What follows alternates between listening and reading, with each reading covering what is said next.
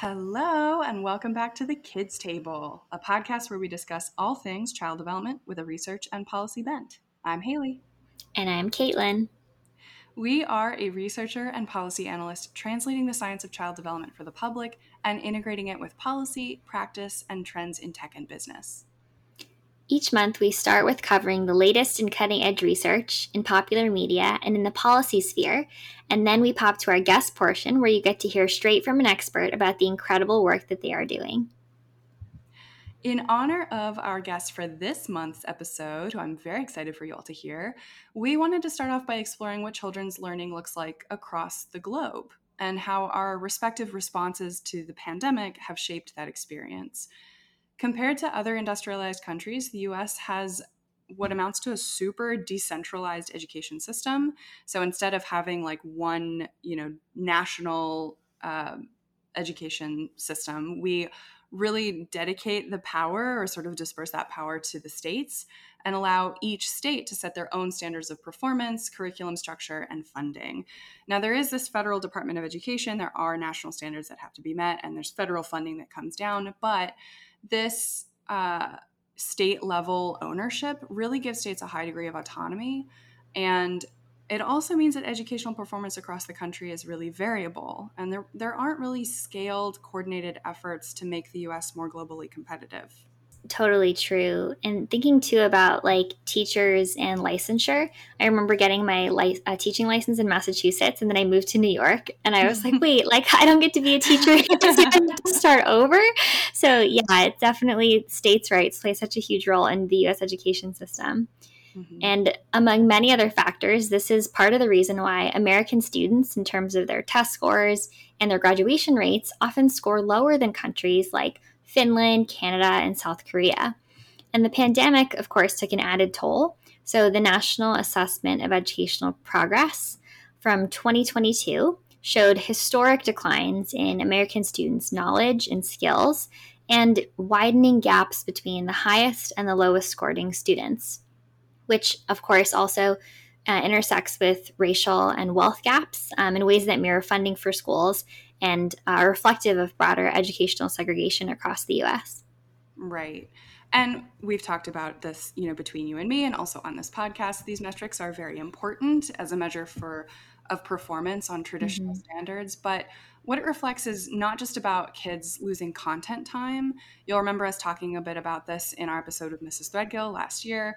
This is also wrapped up in depressed mental health and loss of access to other critical services like regular school meals, childcare, and before and after school care, disability services, and also economic supports for working families. So there's a whole suite of other factors really wrapped up in access to formal schooling that families depend on that during the pandemic they really couldn't access anymore.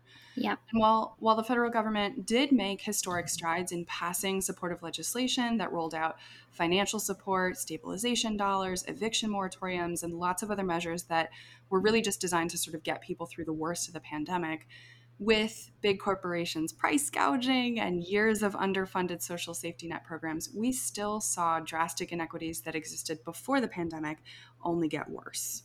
Mm-hmm. And it's important to note that, especially, Haley and I, we are not the test all be all mentality. Test scores are such a small fraction of what, is reflective of children's educational success. There's a huge range of skills that are more important than test scores, or, even specifically, academic outcomes, but skills like creativity, critical thinking, intellectual confidence, confidence in general. These are all skills that children really need to support, that schools need to support for children to become really successful adults. Absolutely. It's as AFT President Randy Weingarten said, quote, "Teachers must have the freedom to teach these skills, which may not be measured on standardized tests, but which are the measure of a vibrant citizenry." I love that, a vibrant citizenry. I want to be a vibrant citizen. What would the world look like if we were all vibrant? So with these broader rollbacks on social supports, is it really any wonder that we're seeing people struggle to get back on their feet here? So there's this lack of good paying, dignified jobs across the care sector. Can people really afford to stay in those kinds of roles? The gap between wages right now and the cost of living in so many places is just growing. Hmm. And even with, recovery of jobs as we've come out of the pandemic, we still have shortages of teachers, school psychologists, care workers, home health aides, pediatric specialists, food and hospitality and service workers. Even the financial and durable goods manufacturing sectors are having a hard time filling those jobs. Yeah, absolutely. And without policymakers investing in supportive programs or pressure across the broader labor market to make jobs like that more appealing to people who want to be able to make a living wage with just one job and not three, Mm-hmm. it will help them, support their families and feel economically secure and like they're able to put aside savings. And, you know, we're we're, we're really just going to continue to struggle to attract people to the workforces that we need to fill. Yeah, and it's becoming increasingly common that people are creating these piecemeal jobs, right? Or piecemeal careers out of several different jobs. And Right. it's really driving these broader problems at the macroeconomic level. It's driving political decisions that we make. It's a broader sociological problem. Yeah, exactly. And I would be remiss if I didn't mention the whole debt ceiling debacle. Apologies to our dear listeners if you're not into financial chatter. It's not strictly my wheelhouse either. But for folks not familiar, the debt ceiling or debt limit is a cap on how much debt the federal government is allowed to accumulate. Now, they set that limit. Our Mm-hmm. senators and representatives in Congress set that limit. So it's, in essence, totally arbitrary. Congress raised it 3 times under the Trump administration, for example, without any strings attached. So it's not strictly tied and is not strictly tied to future spending. Those decisions about, how we want to set the budget and where we want to allocate funds for different programs happens during the annual congressional appropriations process. And you can go back and listen to February's episode if you want to hear me wax poetic on that. So, wouldn't most people agree having a ton of debt is a bad thing? It can drive down credit, it can hike up interest rates, it can make it just more difficult to borrow in the future, right? Totally. Yeah, that's true. But the problem with the federal debt is that it's not quite like reaching an upper boundary on your credit card. It's tied to already agreed upon spending on all of the programs across the federal government that millions of families rely on. So refusing to either recoup those funds, like make more money through taxes, which is where the federal government largely gets its money from, for example, taxing multi-billionaires, centibillionaires, people who have more than $100 billion in net worth, who would still be uber, uber, uber wealthy, even if they paid a fraction of their fair share in taxes, or to raise the limit on spending, just to say the government is allowed to accumulate more, might mean that the federal government wouldn't have enough money to pay those bills. Congress has since passed a debt ceiling agreement that we've called the Fiscal Responsibility Act of 2023. But in general, hitting an actual debt ceiling would mean plunging the country into a very, very preventable recession. Okay, so remind me, what does this have to do with kids and education? Right. Well, Congress and the Biden administration have successfully passed that agreement that averts a debt ceiling crisis at least until January of 2025. But in that agreement, one of the concessions that was made was caps on spending for non-defense, non-veteran healthcare funds across all of the other government agencies that oversee the programs that we're talking about, like Health and Human Services, which finances childcare support, and other educational services. So for the next 2 years, there is a set limit on how much money Congress is able to spend across all of those programs. And one of the stipulations in the act, too, is that the federal government will be rescinding all non obligated pandemic era funds from schools and education programs. So any What? yeah. So anything not yet spent, they're basically taking it back. Even if it could be used for other Oh services no. programs, yeah, they are basically saying if you haven't spent this money, too bad, too late. They the general Oh, agreement that's is the that worst. It's I like when you save your vacation days and then they're like, oh, they don't roll over. Like you didn't spend them early enough. Yeah, exactly. And so this corresponds to very real services for kids in education. Think about, cut resources for special education services, English language instruction, teacher pay, which for any of our teachers No, is a no. I know, yeah, this is pretty drastic. And academic programs, administrative operations, construction projects for schools, lower pension funds for school employees. So there's a whole cascade of different programs that are going to be affected by this. Now, there's going to be a bit of variation on the state and local level. I mean, keep in mind, education is very decentralized in the U.S., so what that actually looks like from state to state could vary. But on the whole and at the national level, this is a pretty significant concern for advocates. Womp womp womp. Yikes. Okay, so that brings me back to, is it any wonder we have a shortage of workers in jobs that we have not taken steps to protect or even make more livable? And what can we do about this? Are there upsides to this problem? How do we fix it? Yeah, well, in terms of funding these programs at scale so that activists and experts in implementation can actually use those dollars to bring about the kinds of outcomes that we want to see, Mhm. that's an ongoing conversation. We are now in the midst of the appropriation cycle, so each subcommittee within Congress has to sit down and decide how they're going to allocate the now limited funds to the different programs that they oversee. So it's an ongoing conversation. But when we're thinking about how children learn best, and what that learning looks like around the globe, and how we can sort of share best practices from one another in this common understanding of a global citizenry, of a vibrant citizenry, Yes. it might help us understand that by hearing from a teacher who's in the thick of it. Great idea. I'll bring in our guest.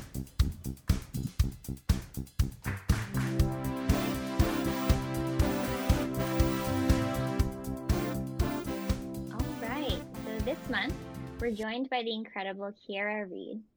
Kieara graduated from Northwestern University with a bachelor's in social policy and from Georgia State University with a master's in elementary education and teaching. During that time, she worked as a teaching fellow with Breakthrough of Greater Philadelphia, which is where we first met, and she later became an educator with the Centennial Academy Charter School. Deciding to make the leap abroad in mid-2021, Kieara took a position teaching third grade in India. And when she's not in the classroom, Kieara takes advantage of her overseas adventures. She loves to travel and cook and read and expand on her fitness journey. Welcome, Kieara. Thank you so much for taking the time to meet with us, even though there's like about a 9-hour time difference. It's good to see you. Yes, it's so good to be here. Thanks for having me. And it's like 9.5. The 30 minutes definitely makes a difference. Yeah, it's kind of a I'm weird just time. echoing a huge, huge, huge thank you for joining us on the podcast. It is such a treat to meet you, and I'm really excited to hear about your experiences. I wonder if, for context and for listeners who are maybe recent to the podcast, we've interviewed a few guests who gave us some insights into the educational context of the US. My sister, Tara Threadgill, told us a bit about teaching high school, English, and theater. Caitlin's sister, Kristen Stack, shared her Ooh. experiences as a school psychologist. Olga Bagan gave us a deep dive into anti-racist education, just to name a few. But this really is our first foray into what an international education system looks like, or the experience of teaching internationally, I should say. So, can we start at square one? What is international teaching? Who are your students, and what's that like? Yeah, so when I jumped into international teaching, I had only known maybe one or two teachers who had ever taught internationally. And so I didn't even know what I was really getting myself into. But what I've learned going into international teaching is that it's actually a broader umbrella for a few different things. And so, in my case, international teaching is a school that is actually sponsored by the United States. And so, because the US has many different consulates and embassies all over the world, they have diplomats all over the world. They actually provide education for those families. And so, what that looks like is at my school, in its charter, like it was created for those students. But at the same time, there are also international schools that are for profit. You can go into international teaching, like teaching English in local schools. So really, it's a broad area of teaching, but in my case, it is a U.S. centric school, and my students, for because of that, many of them are American, but it's not the largest population. It's actually very interesting, and I knew this because I they told me in my interview, but going in I would not have thought that. My The highest population at my school is Korean, and so because of where I live and the companies that are here, there's a huge Korean population, and so many of the companies actually partner with the school to send their kids there. And so I think that becomes like a part of the package for families who move there. We also have a huge French population, and then just families from other countries as well: Switzerland, Germany, um, South Africa. And again, because many of these countries have diplomats living in this area, or companies have a lot of families living in this area. And so then I think like their draw, or a perk, a benefit, is to be able to offer them um, like an independent school education. Mm-hmm. Got it. Yeah. So it sounds like a lot of the families are kind of expats, or they kind of work for the local government. And is it all in English? I know because you mentioned there's a bunch of different countries of origin, but is all the instruction in English? Yeah, so 100% of instruction is in English. They do, I mean, except for like their foreign language classes. So we do still have um, foreign language requirements. And so many of my students take Spanish, but then in middle school, they can opt. It's like French or Spanish. And then in high school, they actually have a lot more options because it is a AP and IB school. And so Mm-hmm. I was reading like some of the tests that kids were taking this year, and it was like Japanese or Chinese, or Mandarin, and just a lot of other things. So it becomes very interesting because for many of my students, they know more than one language. So like once they're learning, um, of course they're learning English when they get to our school, but then they come in already knowing, other languages. And so yeah, it's super cool. But 100% of instruction in their content, core content classes, is English. Wow. And this is third grade. So these kids are like 8 years old, 8 or 9, right? Yeah, so that's another thing that I learned here, is that age is calculated different around the world. Ah, And I didn't. so Yeah. I didn't know that going into teaching here, but then so then the kids make a difference. They're like, are you 9 in like US age or Korean age?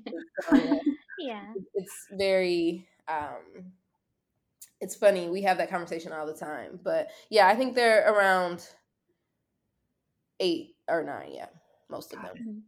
And Wow. is Korean age generally considered a year older?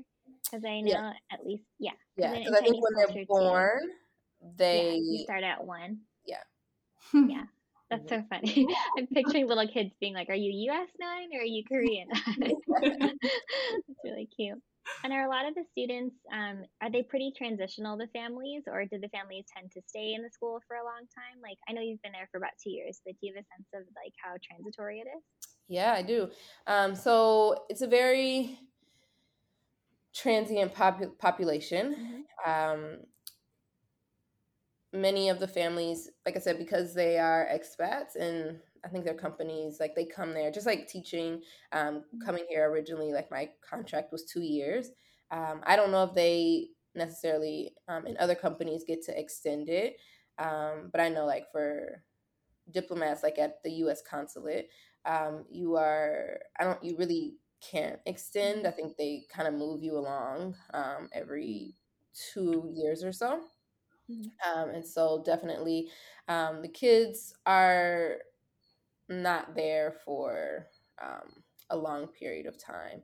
And so, yeah, that I think that definitely impacts your community. But I think because the teaching, the faculty there are also pretty transient, just because it's common for teachers to take their 2-year contract and then go on. I mean, some teachers do extend, like I have, but yeah, the population is pretty transient, and also because of it's like dependent on the contracts that their families have at work. They Right. also not just like leaving, but also starting. So every like second semester, we like in December we lose a lot of students because their families are moving on, and then in January we get a lot of students, and so it's I've be that's very common to um, or it's similar to the school that I was in Atlanta actually.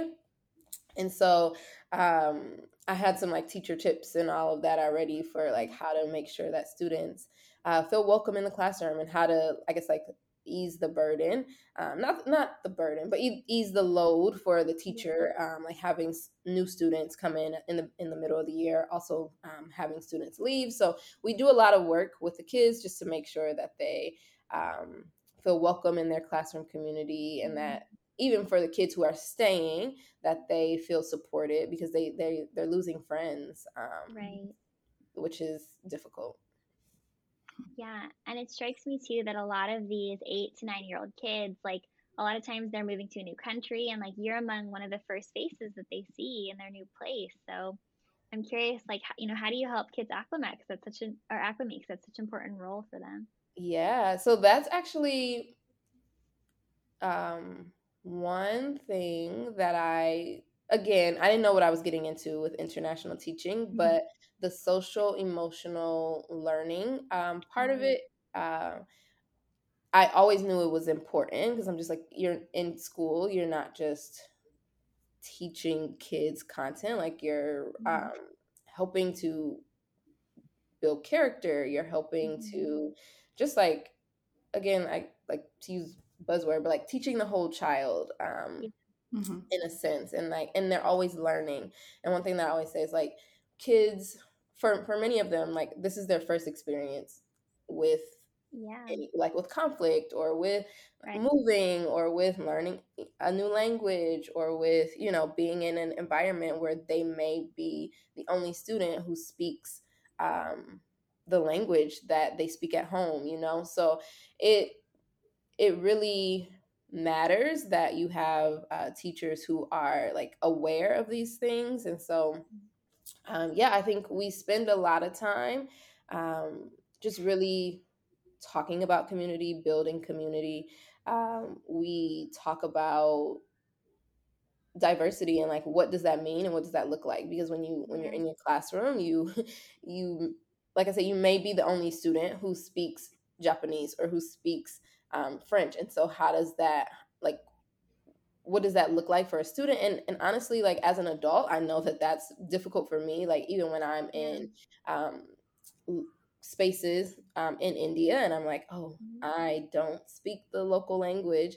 Mhm. um, I speak English. Like, are other people, like, you become aware of that. And so as an Yeah. adult, when that's challenging for me, like in situations where I can't communicate, I know how like overwhelming that can be. And so for students, or for children, I can only imagine what they're going through. And so just really like offering grace, being compassionate, but also like building their confidence and all of that, and really and talking about the beauty of like differences, and Mhm. but also like how we can come together, making friends across um, nationalities and all of that. It's just Yeah.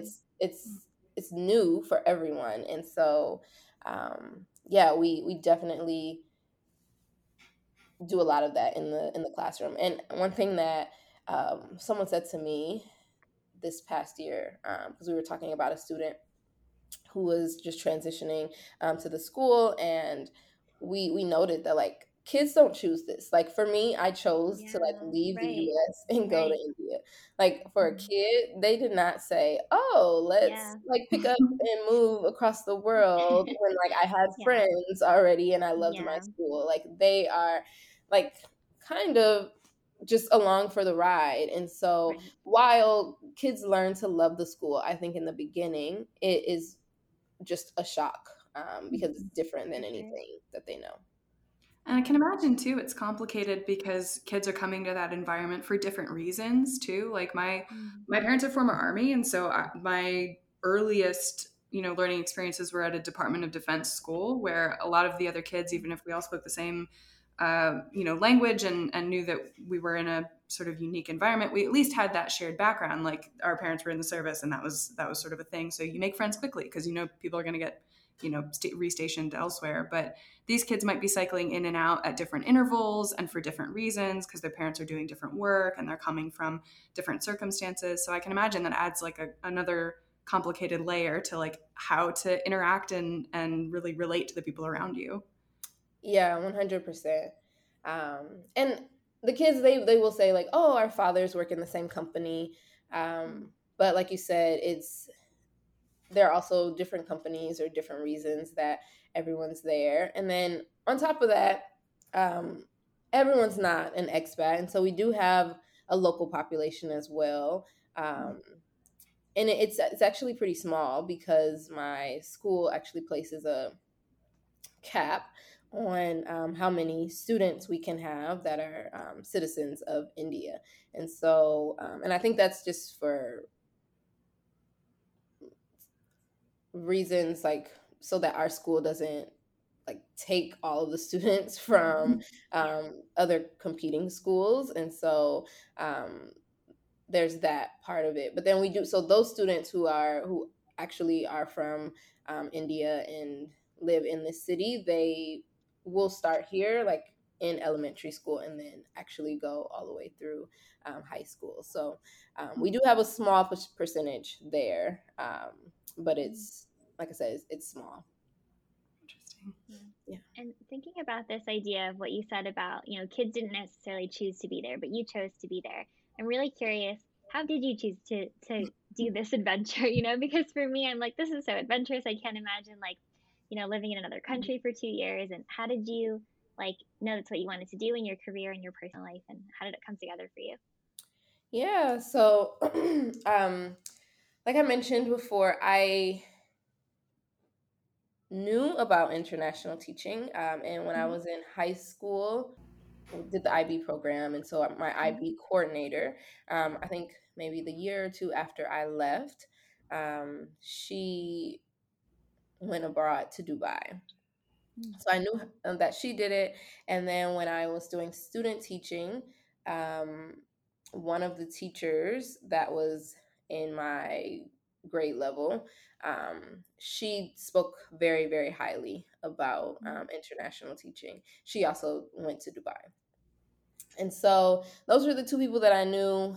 I didn't really talk to them in depth about their experiences, but I knew that they did it. And Hmm. so in my head, international teaching was like, oh, move to Dubai.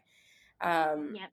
and so, but I went into teaching because I am very passionate about equity. And I know that in the US, the education system Yep. is not um, Yep. equitable.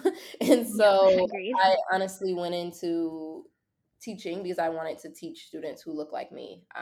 And I know that like having students or having teachers at the front of the classroom who are fighting for equity um, matters, who are Yeah. fighting for just children to be able to have safe spaces to learn and to grow is important. And so that's honestly why I went into teaching.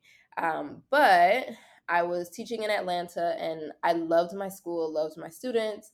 um, the pandemic happened, Right. and um, we were teaching online virtually for actually like the end of 2020 and then all of the next school year as well. Hmm. And so that happened.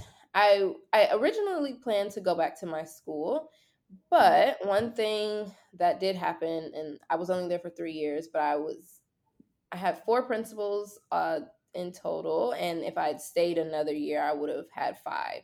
And so, Crazy. just administration was very, I guess, transient is a word you could Yeah. use, but it wasn't stable, and so I needed to go to a place where I knew that.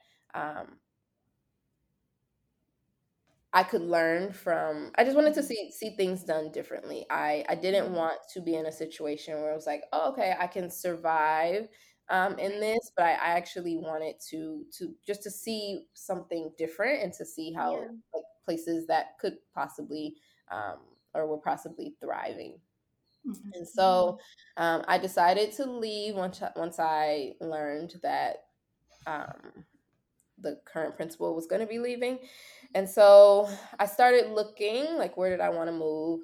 Again, Atlanta is not home for me. And so I was like, okay, I don't necessarily have to stay there. But I also wasn't ready to move back to the Midwest. Mhm. It's just, once you get a taste of sunshine, I think so. A taste of sunshine in the winter, you're like, Yeah. oh, do I really want to live in this gray area? I don't think so. Yeah. And Valid. so I was like, I'm not gonna move back home either. And I was like, okay, sunshine, Florida, California, not Mhm. moving to Florida. California, LA is expensive. I don't know. We'll see. Um, so then I was like, okay, I don't know where I'm gonna go. We'll see. And then my dad kind of put a bug in my ear, like, oh, maybe you should like think Mhm. internationally. And Mhm. for him, that's something that he had always been pushing me to do. Mhm. Because I mean, he heard somewhere like, oh, you don't have to pay taxes. Mhm. And so he's just like, take Yeah, home sounds like your a dad. yes. He's like, just take home like your whole salary, like your I think that sounds great. And just safety for teachers in the US, Yeah. just Yeah. like stress levels, it's just a Yeah. lot. And so Right. while I really enjoyed teaching in the US, and that's what I wanted to do. I was like, okay, let me see what's out there, let me see Mhm. what everyone like raves about. And so I just there are a few like sites that it's basically like a um, portal that schools use to put their job openings on. And so you can one is like ISS, which is International School Services, I think. Mhm. Another one is called Search Associates. And so I used Search actually to look for schools, and they paired me with this lady, and she was like helping me to, or she's like a recruiter, and she's helping me Mhm. to find schools. And so when we talked, and she's like, yeah, I just want you to know, like, you're entering this very late. I didn't start looking until February of 2021. And she's like, yeah, schools start hiring in international schools in October.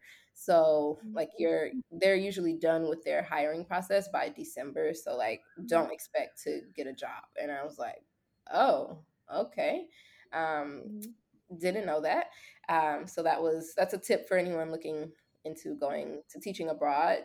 Start looking in the fall because that's Mhm. when all the openings are there. Mhm. But yeah, so I was like, okay, I'm still gonna just look, and maybe I'll just turn my sites domestically as well. And so I used another search engine to like find schools. They actually help you for domestic or international. And so I can't remember the name of it right now. If I think of it, I'll say it later. But Mhm. um, yeah, so I was looking. I actually interviewed a few places domestically, and then randomly I saw that this one school was like, "Oh, we have a grade 3 opening in India," and I was like, "All right." I messaged my recruiter and I was like, "Hey, have you heard of this school?" And she's like, "Oh yeah, actually I have. I just worked with them um, on their like updating their what's the, like when you um, get Like their accredit student. their accreditation. Oh, Sorry. their credits. Yeah. Yeah, yeah. Yeah. So she just worked with them on accreditation, and so she's like, "Oh yeah, like I think that's a pretty strong school. I think you Mm-hmm. should try it." And so I started interviewing, and things went very quickly. That's another thing in the international world. Like the rounds just move pretty fast, just Mm-hmm. because um, people are trying to put puzzle pieces together. Okay, this person's moving, this person may come in. There's just a lot to it, like with visas and Mm-hmm. housing and all of that. Yeah. So um, it moves pretty quickly. And so I interviewed with the principal first, then principal and assistant principal. I got to talk to the head of school, and within like a week and a half, I had an offer. So yeah, so I think overall, to answer your Turnover. question, That I is was, fast. yeah, very fast. I was able to. I just wanted to. I wanted something new. I wanted a different experience. I wanted somewhere I could learn from others, and just see like what is teaching like Mm-hmm. in this place, and like what are best practices. I think like that's what I'm always just like wondering, like how do you do this, and oh, how does your Mm-hmm. school do that. And so I think like personally, I am the person who would stay at a school for like 25 years, because I'm Mm-hmm. like, oh, like intentionality matters and relationships Yeah. matter, and consistency matters. But Mm-hmm. I also think at the end of the day, I heard this like, don't stay, you can stay loyal to the career, but not don't Yeah. stay loyal to like a actual place or like a Right. school. And that's a challenge for me, because that's not something that that's not like my instinct. Mm-hmm. And but I'm glad that I listen to that advice, because Mm-hmm. otherwise I would only know what things were Yeah. like at my school. I wouldn't know like how like the inner workings of a school work somewhere else, and like, oh, is this actually best practice? Just learning from new teachers and Mm-hmm. new principals, all of that stuff. So yeah. Mm-hmm. And how would you say those experiences, like your experience teaching in the US versus teaching in India, compare so far? Like I know you're still in an English speaking school that is, structured by or at least, caters to English speaking children, but you mentioned concerns about schools in the US around like teacher safety and around mental health, and your desire to really get more exposure to other modes of thinking and uncovering best practices. Have you learned more about that, or do you have like strong points of comparison? Yeah, I do actually. So the biggest thing that's like the same. So we use the Common Core standards um, at my school, and it's comparable to the Georgia standards, because even though um, like Georgia has their own subset, it's pretty much the Common Core just adapted to Georgia, like history and things like that. But like the math standards are the same. So when I left Georgia, I was teaching third grade. And so the math standards are the same, the reading standards are exactly the same. Um, the social studies and science, we actually use, because there are no social studies and science common core, but we use the C3 framework at my school for social studies, and then um, can't recall exactly what we use for science, but it's very inquiry based. There's a huge population of multilingual learners at my school, and so with them learning English, and so yeah, so it's been interesting to take the tips and tricks and tools that I learned in the States and use them here. But there's a huge difference at the same time, because in the States, I feel like most of the time, language, the home language that many of my students had, if I was working with them with learning English, it was Spanish. And so I know some Spanish, and so it was easy for me to bring that background into the classroom. Um, Cognates were very, very common, and so that was something that I would lean on as well. And Spanish uses similar letters, and so that was something that was very helpful. Now, for my students who speak Japanese and Korean, I do not speak Japanese or Korean Mhm. or have any um, understanding of the characters that they use. And so it's kind of challenging in a sense.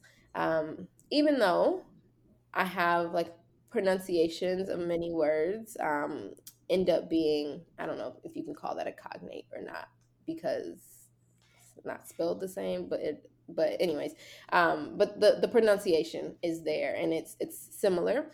And so um it's become this very interesting exploration for my class of just like we try to bring in as much home language as possible just to support them in the classroom, which I'm a huge advocate for.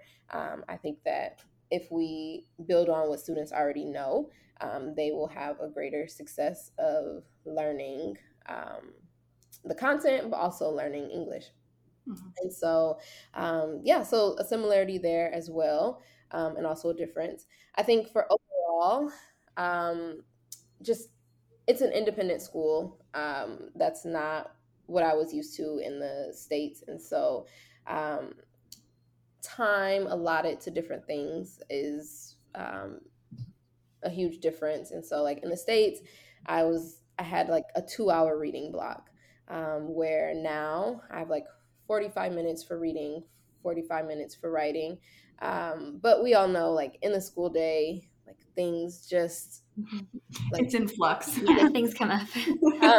like that's different. Same for math. And so like just the schedule overall is different. One thing that is super cool here, which I think like helps the stress levels, or bring them lower the stress levels, is that we do have two specials a day. And so that's something that I had never seen before. And so my students are able to, like, I don't have them for two periods every day. Their lunchtime, lunch and recess looks a little bit different. They also have two recesses every day, Oh, which that is, sounds so nice. it's so much time that like I'm not with them, which is it's just different. I feel like in the States, like it was just like you're always with your class. You get like your Mhm. 30-minute lunch break, and then I I had recess duty in the States, so that was something. But 30-minute lunch break and then like one special a day, and I just felt like I was working so much more in the States. I Mhm. feel like I have a little bit more time now, but that's not to say that I think the U.S. education system, it still seeps into like what we do here. And so, while things like there are some things that are taken off of my plate, like standardized testing or state standardized testing, we still do like MAP testing and WIDA testing. So we still do things like that. Um, Mhm. but while there are some things that are taken off my plate, there are still like fingerprints of the U.S. Education Yeah. system all over our school, and so um, it's. I feel like there's pros and cons to it all. There are still times that I feel super stressed, and I try not to um, do the like which one is like Grass better. is greener kind of Yeah, comparison. Yeah. exactly. Yeah. Like Yeah. it's like this is one experience and that was another. Mhm. And I also try not to like glorify this experience either, because Right. like yes, while I'm not like worried about my safety, like there are other, challenges that we have here. And Yes. so yeah, it's just you kind of, I don't want to say pick your poison because that's not what it is. But you there's just pros and cons to both sides, For and sure. um, yeah, Yeah. You're Yeah. collecting lessons from both yeah, experiences, kind of yeah. thing. Right. Got it. Yeah. And I'd love to just hear more about so outside of school and just your experience of being there, right? Because on the one hand, your kids, a lot of your kids are new and they're kind of experiencing a new place, a new culture. And for you, this is also, I imagine, like maybe a bit of a culture shock or a learning experience. So, how has your outside of the classroom experience been? Yeah. So yeah, moving to India, every time I tell people that, they're like, "This is your first Whoa. Yeah. international school?" It's like, You went really far for your first international trip. right. Yeah. And so, um, yeah, it's definitely India is a huge country, first, and I think even now it's like the most populous Most country. populated. Yeah, I was going to say. Yeah. Um, so that's super cool, and I think like that's the biggest shocker is like I don't even think I can comprehend like how many people are here. Um, Hmm. and you see that all the time just in the traffic um in the malls, because I'm always just like, do people not work here? Like, why is Why always, are there so many people all the time? Yeah. it's the middle of the day, like why is the gym so full? But then when Right. I was telling someone that, and she's like, well, when you have a billion people, like everyone's going to be on different schedules. And I was like, Mhm. true, like I I was that is, yeah. I was And curious, so so I just did a quick search. I'm sorry. The US population as of January 1st of this year was 334 million, and Mhm. the population in India this year was 1.4 billion. yeah, Wow, it's a different scale. yes. And so, yeah, so there's just, it's a very lively country. There's always something going on. Um, I'm sure, I don't know if you can hear it, if the microphone is picking it up, but um, there's so I many hear birds. bugs. I hear like crickets, maybe. Yeah, Is that what that is? Yeah. uh, it's Oh, it's birds. with birds, yeah. So Okay. there's so many animals, Yeah. just always around. Um, there, I mean, like the and where I live, there are a lot of cows that are Mhm. like on the street and everything. It's, I mean, I don't know. I think I actually never really saw many movies about India before coming here, so I don't really know how to compare it to that. But I don't. It's like, yeah, you'll just be driving and there's definitely cows in Mhm. the street. Mhm. There'll be chickens on the side. Some places. Definitely monkeys. Oh, wow. Swinging and jumping around. The birds are very loud. So I remember when I first moved here, I was just like, it is 5 a.m. Like, why How are are you these gonna birds sleep? Yeah. so loud? Um, Yeah. and I think I've just gotten used to it now. But it's actually a Mhm. beautiful thing, because you realize, like, in cities in the States, like, I actually don't hear birds. Like, why is that? Um, Right. so It's because humans chased out the birds, I guess, with all their buildings and everything. Yeah. yeah, so um, yeah, just like I feel like a different connection to like the nature around me. There's Mhm. also a lot of bugs, just Ugh, because it doesn't really still get love that part. not Yeah. my favorite. But then there's like there's just so much culture, and in the food and the clothes that people wear and Mhm. the music. Religion is pretty big here, and so there's so many temples around and all of that. And so the different languages that are spoken, and so it's super cool, just to be somewhere new, to um, realize that life is bigger than um, just where I'm from, or like the places that I've Mhm. lived in the US, and that there are just different ways to do things. And so it's actually helped me to appreciate just diversity a little bit more, and the Mhm. fact of like, yeah, most of like the way that I do things is not how majority of people do things here. And so like, Right. how, what am I learning? Mhm. And not that like how I do it is wrong or anything like that, but Mhm. what can I learn from them? What can I um, take away and appreciate, or even just appreciate and still say, okay, but like I'm gonna keep doing this the way that I Right. was or whatever. So Mhm. yeah, just opportunities to talk to people and hear their stories, to share my story.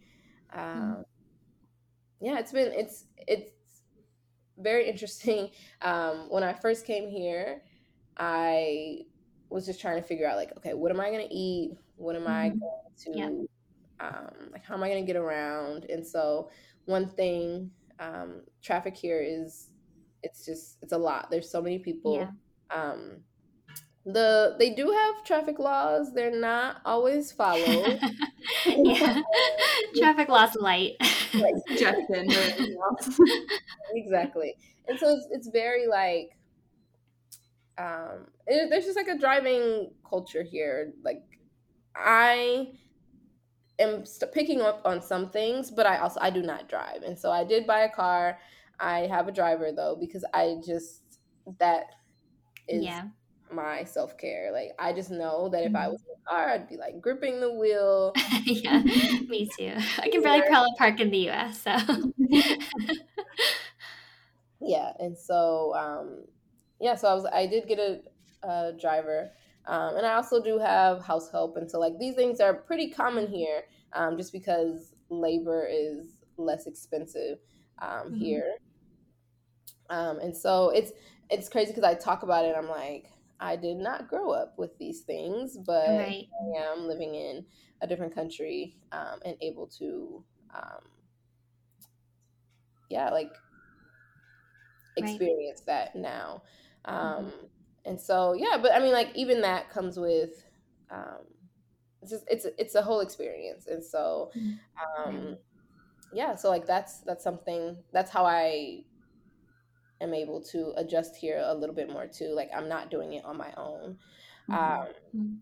other thing is, so like my first year here, I wasn't, it was really just trying to get acclimated, trying Yeah. to figure out how to survive.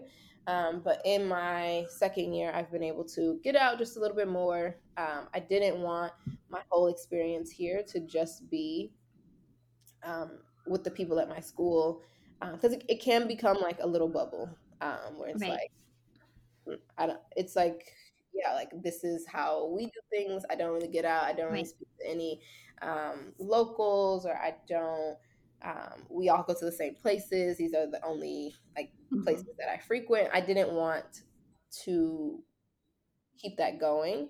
And so, this year I've been able to get out and take some classes. Like, most recently, I did a pottery class. And so, Oh, fun. yeah, So that was super cool. cool. Um, and just like trying new restaurants, yeah, just being out and about, so that I'm not, again, staying in this expat bubble. Yeah. Yeah. And something that I really, really appreciate about adventurousness and travel generally, like you're both worldly women who have, been exposed to lots of different cultures and have had this experience of sort of questioning why you do things, not Yeah. necessarily challenging Right. your why you do things in a particular way, but just recognizing that like, oh, my mode of operating is not like standard issue. It's like Mhm. one of 8 million different ways to do something. Mhm. And so I have found in my experience it like helps me to appreciate some things in a different light and um, sort of pick and choose aspects of different behaviors or ways of thinking about something that I wouldn't have had exposure to before. Yeah. Totally. Yeah. Like I remember, so I haven't like lived in another country to teach, but I taught in China for about a month, which for me I was like, I'm so brave, like a whole month. Like, and I remember my favorite thing that I took away was like, so they don't eat cold breakfast, they eat really hot breakfast. Like we would have like warm soy milk and like sticky rice for breakfast and buns. And I went back to the US and I was like, I don't want cold cereal ever again. I was like, I want a warm breakfast, like a warm meal in the morning. I'm curious here if there's something for you, like that one takeaway, that like something that you want to carry back with you for like for wherever you go next or coming forward in life. And I sometimes eat cereal, but I do prefer hot breakfast. So. So okay, this is, this definitely applies to the question, but it's a little Hmm. weird. But so in the houses here, um, because it's very common to eat with your hands, Hmm. there is a sink in like the dining room. Like that's just Oh, that yeah. there's a sink in the dining room. So I guess so you don't have to like get up and walk to the bathroom to then go wash your hands. Um, and all of the bathrooms, I think in most houses, or I think traditional homes, they are inside like the bedrooms, and so it makes sense. But I think that's something like I'm thinking when I Mhm.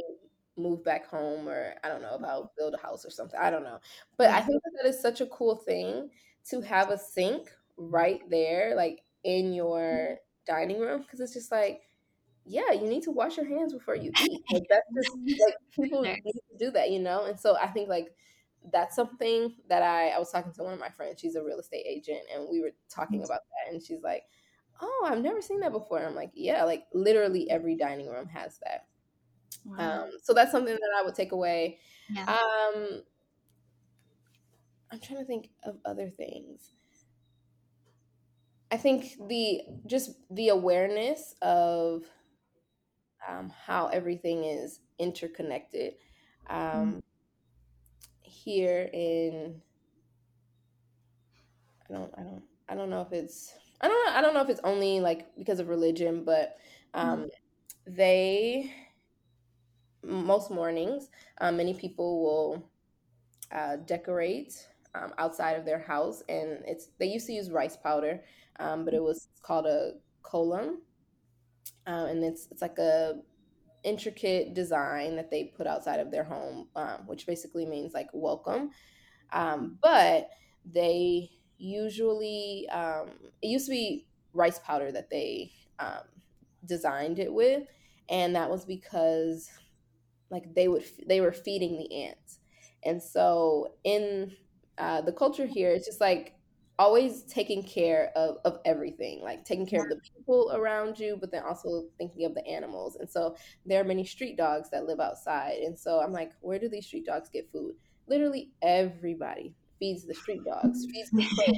That's why there's so many animals and birds around, because like the people here are caring for them. And so I think just realizing like the interconnectedness of everything, because in my mind I'm like, feed the ants, no, but at the end of the day, if you like, that is a living thing, and so like, why wouldn't we take care of it?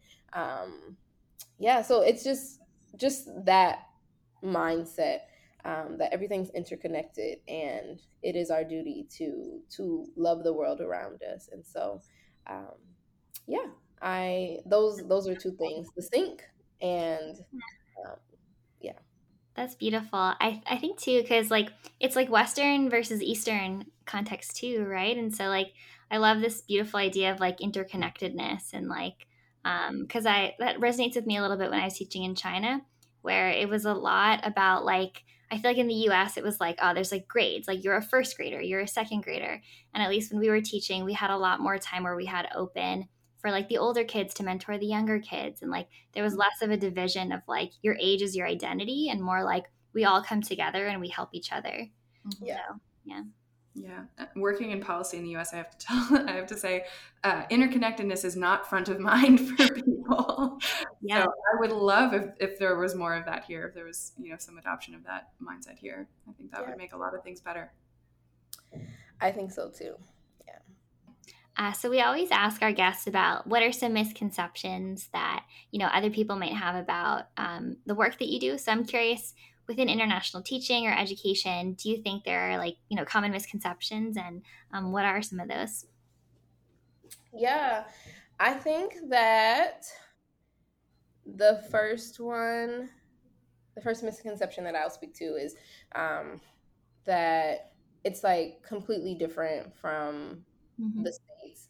Um, I or like, oh, I'm leaving this US education system and going somewhere new, and it's like not going to be any of the same problems. And I would say that it's actually it is pretty similar in different ways. And so I think I spoke to that earlier, but it's Yeah, you called it fingerprints, which I loved. Yeah. yeah, yeah. And so you um one thing that I've been grappling with is just like, I think in the States, and it's a huge conversation around it now, just with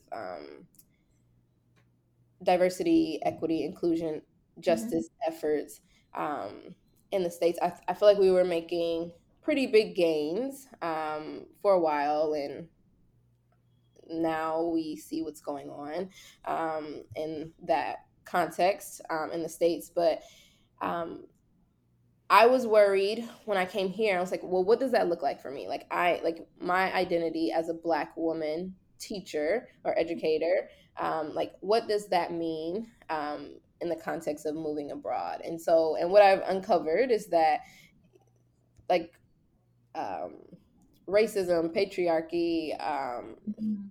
capitalism, like the it stretches wide and far. Like there's no really stone unturned there. And so many of the same things you see within the international teaching world, just it looks a little different. It's not exactly the same because the students aren't always like Black or brown in the States, but it still shows up in international teaching. And so um, I've it's not like you're like leaving one Mhm. system and like entering a different one. It looks different.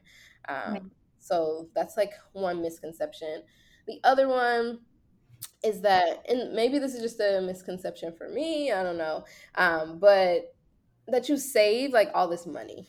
And That's it's a good one. not that I haven't saved, Yeah. but so one, like different regions offer different salaries for teachers. So Mhm. like from what I hear, again, this is only my first post, so I most some of my information is just from other teachers that I know have been teaching abroad for 20, 30 years. Mhm. But in Asia is usually where the highest salaries are and the best packages with like the best benefits and everything. Mhm. Um, Europe, it's a highly sought after place just because Mhm. it's not too much different from the US in the sense of like day to day life. And so that you may the salaries may be comparable to the US, but at the same like here I get housing and all of that. Mhm. Um, that's not something that's always a part of packages in Europe, just because cost of living is so expensive. Yeah. And then traditionally in like South America, the salaries aren't as um, high as you would see like in Asia. So where I am working, it's a comparable salary to the U.S., but I'm not paying for housing, and then you can do like the um, foreign earned income, so you don't necessarily have the same taxes or whatever. Mhm.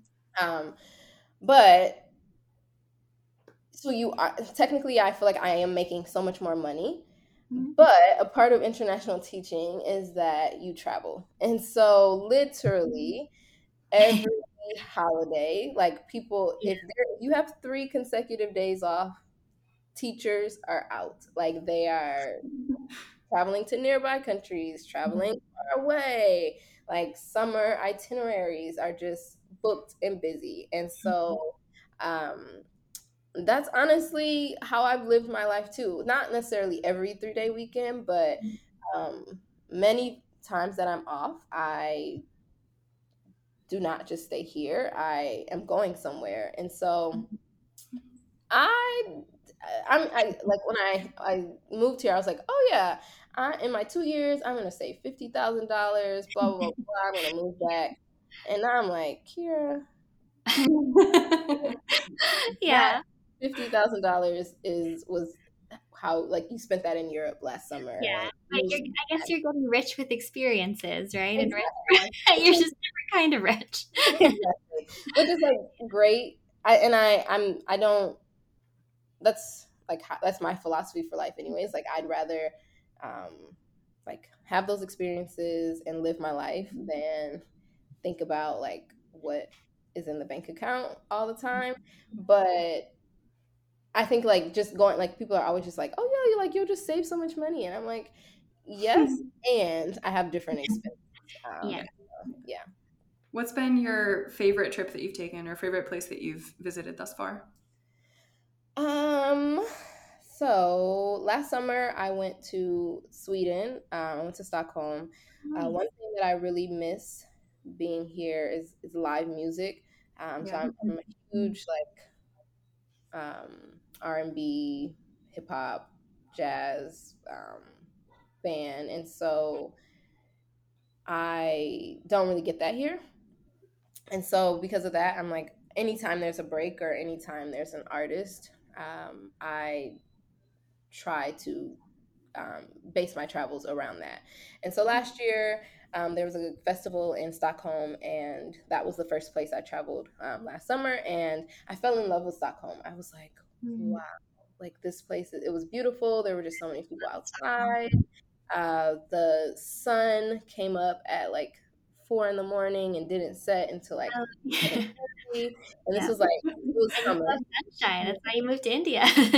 Really? Exactly. And so I think it's partly I love the city because it was just like a huge stark contrast to India. Love India, but then sometimes you do just need a break sometimes. And so it was the first country that I traveled to that wasn't home um, while being here. And so I was like, wow, like I really enjoyed Stockholm. So that's probably my favorite so far. But this summer, or this year actually, I have a lot more travel up my sleeve. So we'll see if We'll have that. to check in with you, get an update. Yes. Yeah. And speaking of what's next for you, so I'm just curious, Kiara, where do you see yourself? Like, what's on the horizon for you? Do you think you'll be in India for a couple more years? Are you going to travel? Are you going to teach in every continent? Are you going to come back to the US? What's your dream? Yeah, I think one thing about me is that I'm open to anything and everything. So You're so I brave. can't. Kiara. You're so brave and so open. Just like listening to you talk about like how open you are and how much you learned while you were there. It's just really inspiring to see like how, you overcome like your regular fears, right? Like fear of moving to a new country, fear of whatever. You're just owning it. You're brave, and I just really admire it. Thank you. Thank you. So yeah, I don't know.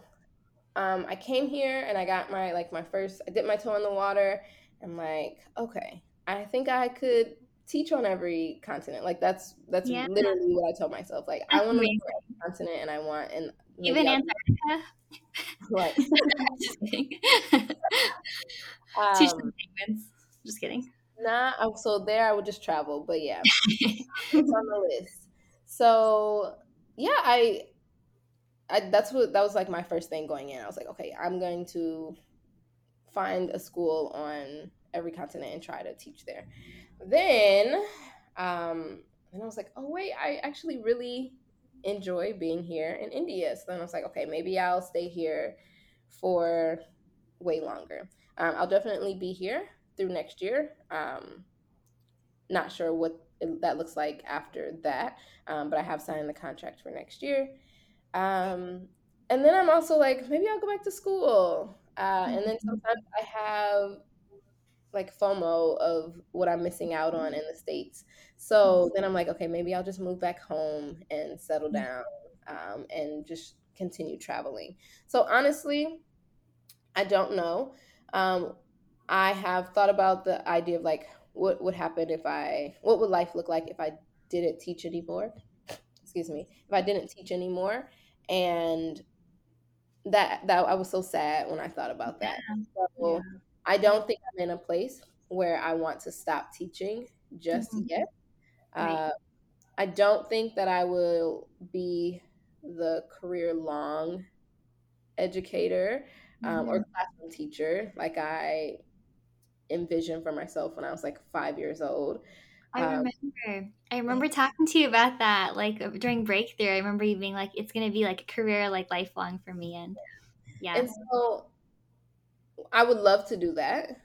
I don't necessarily have aspirations to like move outside of the classroom, but I also know that teaching and while simultaneously raising a family is um, That's tough. hard, and so I think that it would I would have conflicting beliefs, and because I give my all to the classroom, but I also know that I would love like I would not feel comfortable like missing a kid's yeah, award show because I was at school, and so yeah, I don't know. So what I'm starting to realize is that I think there's like a season for everything, and so this may be my season for teaching. Um, and when that season is up, I may just have to be okay with that. Um, but I think in whatever sense, I think I'll always be definitely always be a learner, but also be an educator in some sense, even if that doesn't look like classroom teaching. Is this a model that you talk about with your students, like just having an openness to experience and how to be sort of a student of the world kind of a thing? Is this something that they see their teachers who are also sort of this transient community in and out of these schools, that you all are sort of like collecting in this space by happenstance, but you are creating an environment that is enriching, that is, communal, that is interconnected, that's, bringing everyone's perspectives to bear in this sort of like microcosm. Is that a conversation that you have with your students, or that comes up at all? Yeah, it does. I think the best teachers are the ones who know how to bring their life into the classroom. And so we definitely have conversations. I don't know if I necessarily compare it, like, oh, Miss Reed may not be a teacher. Like, I don't necessarily talk to them about that, Mm-hmm. but just the life lessons that I'm learning. The um, one thing that has been really big in my classroom over the last few years is just like talking about progress versus perfection, um, Mm-hmm.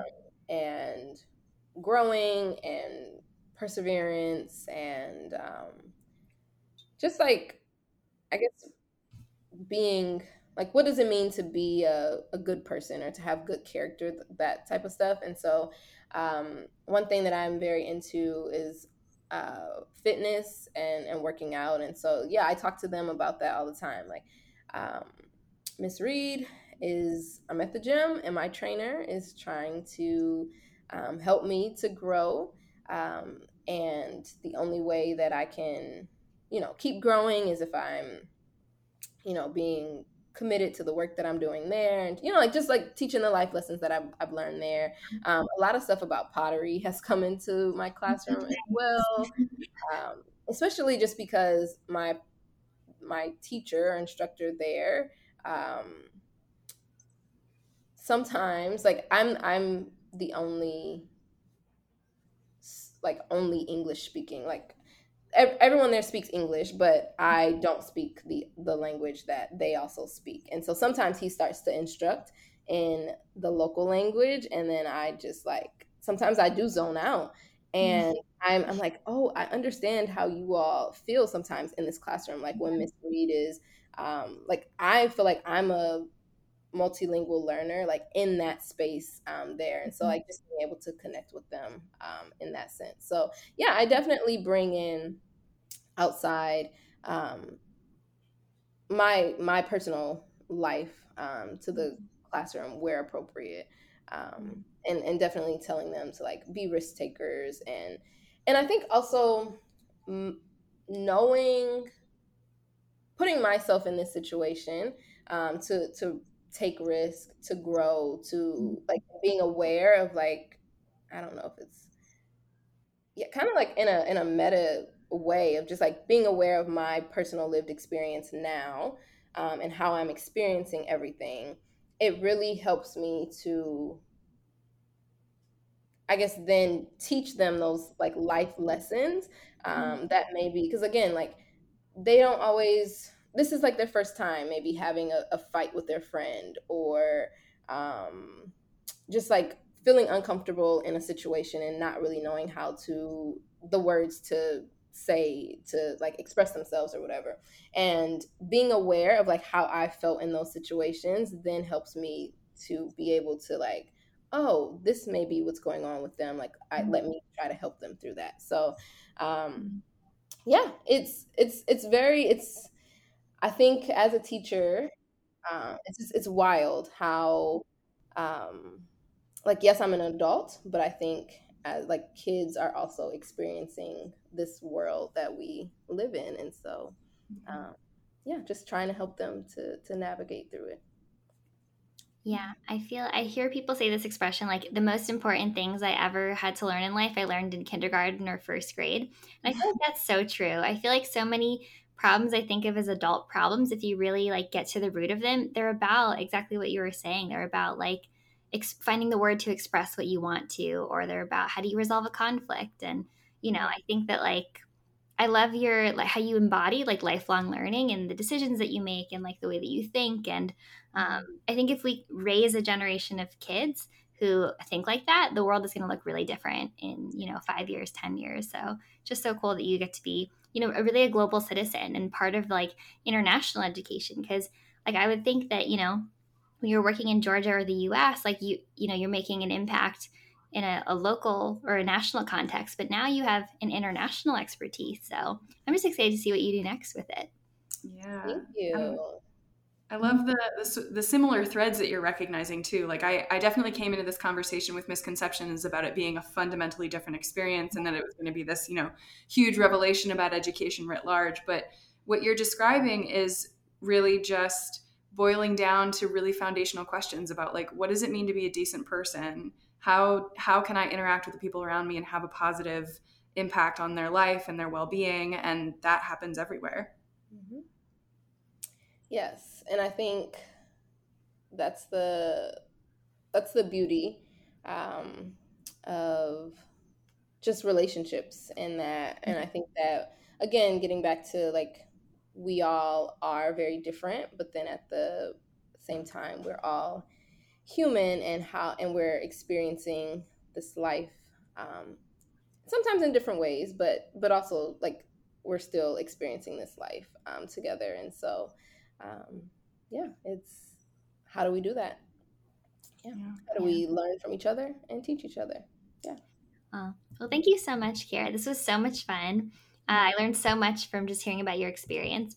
Are there any questions that we didn't ask you that you want to talk about, or anything you'd want to add? I think I would just say, like, for anyone just thinking about it, thinking about international teaching, um, definitely do your research or take the jump. Um, it's it's a great experience. I think like living in a different country, traveling, all of that is, will always be life changing. And so if you have the opportunity, take it. And you never know where it will lead. Yeah. And how can listeners continue to follow? Do you have a blog also that you write? Where can they follow you and hear about your adventures? Yeah, so I do have a blog, um, updated not as frequently as I love, but definitely on there and sharing my experiences when I can. But yeah, you can find me at triplelteach.com. So that's triplelteach.com. And yeah, there are some things already on there just about my experiences and my travels, and more to come. Amazing. Well, this has been a fabulous conversation, Kieara. Thank you so much for chatting with us.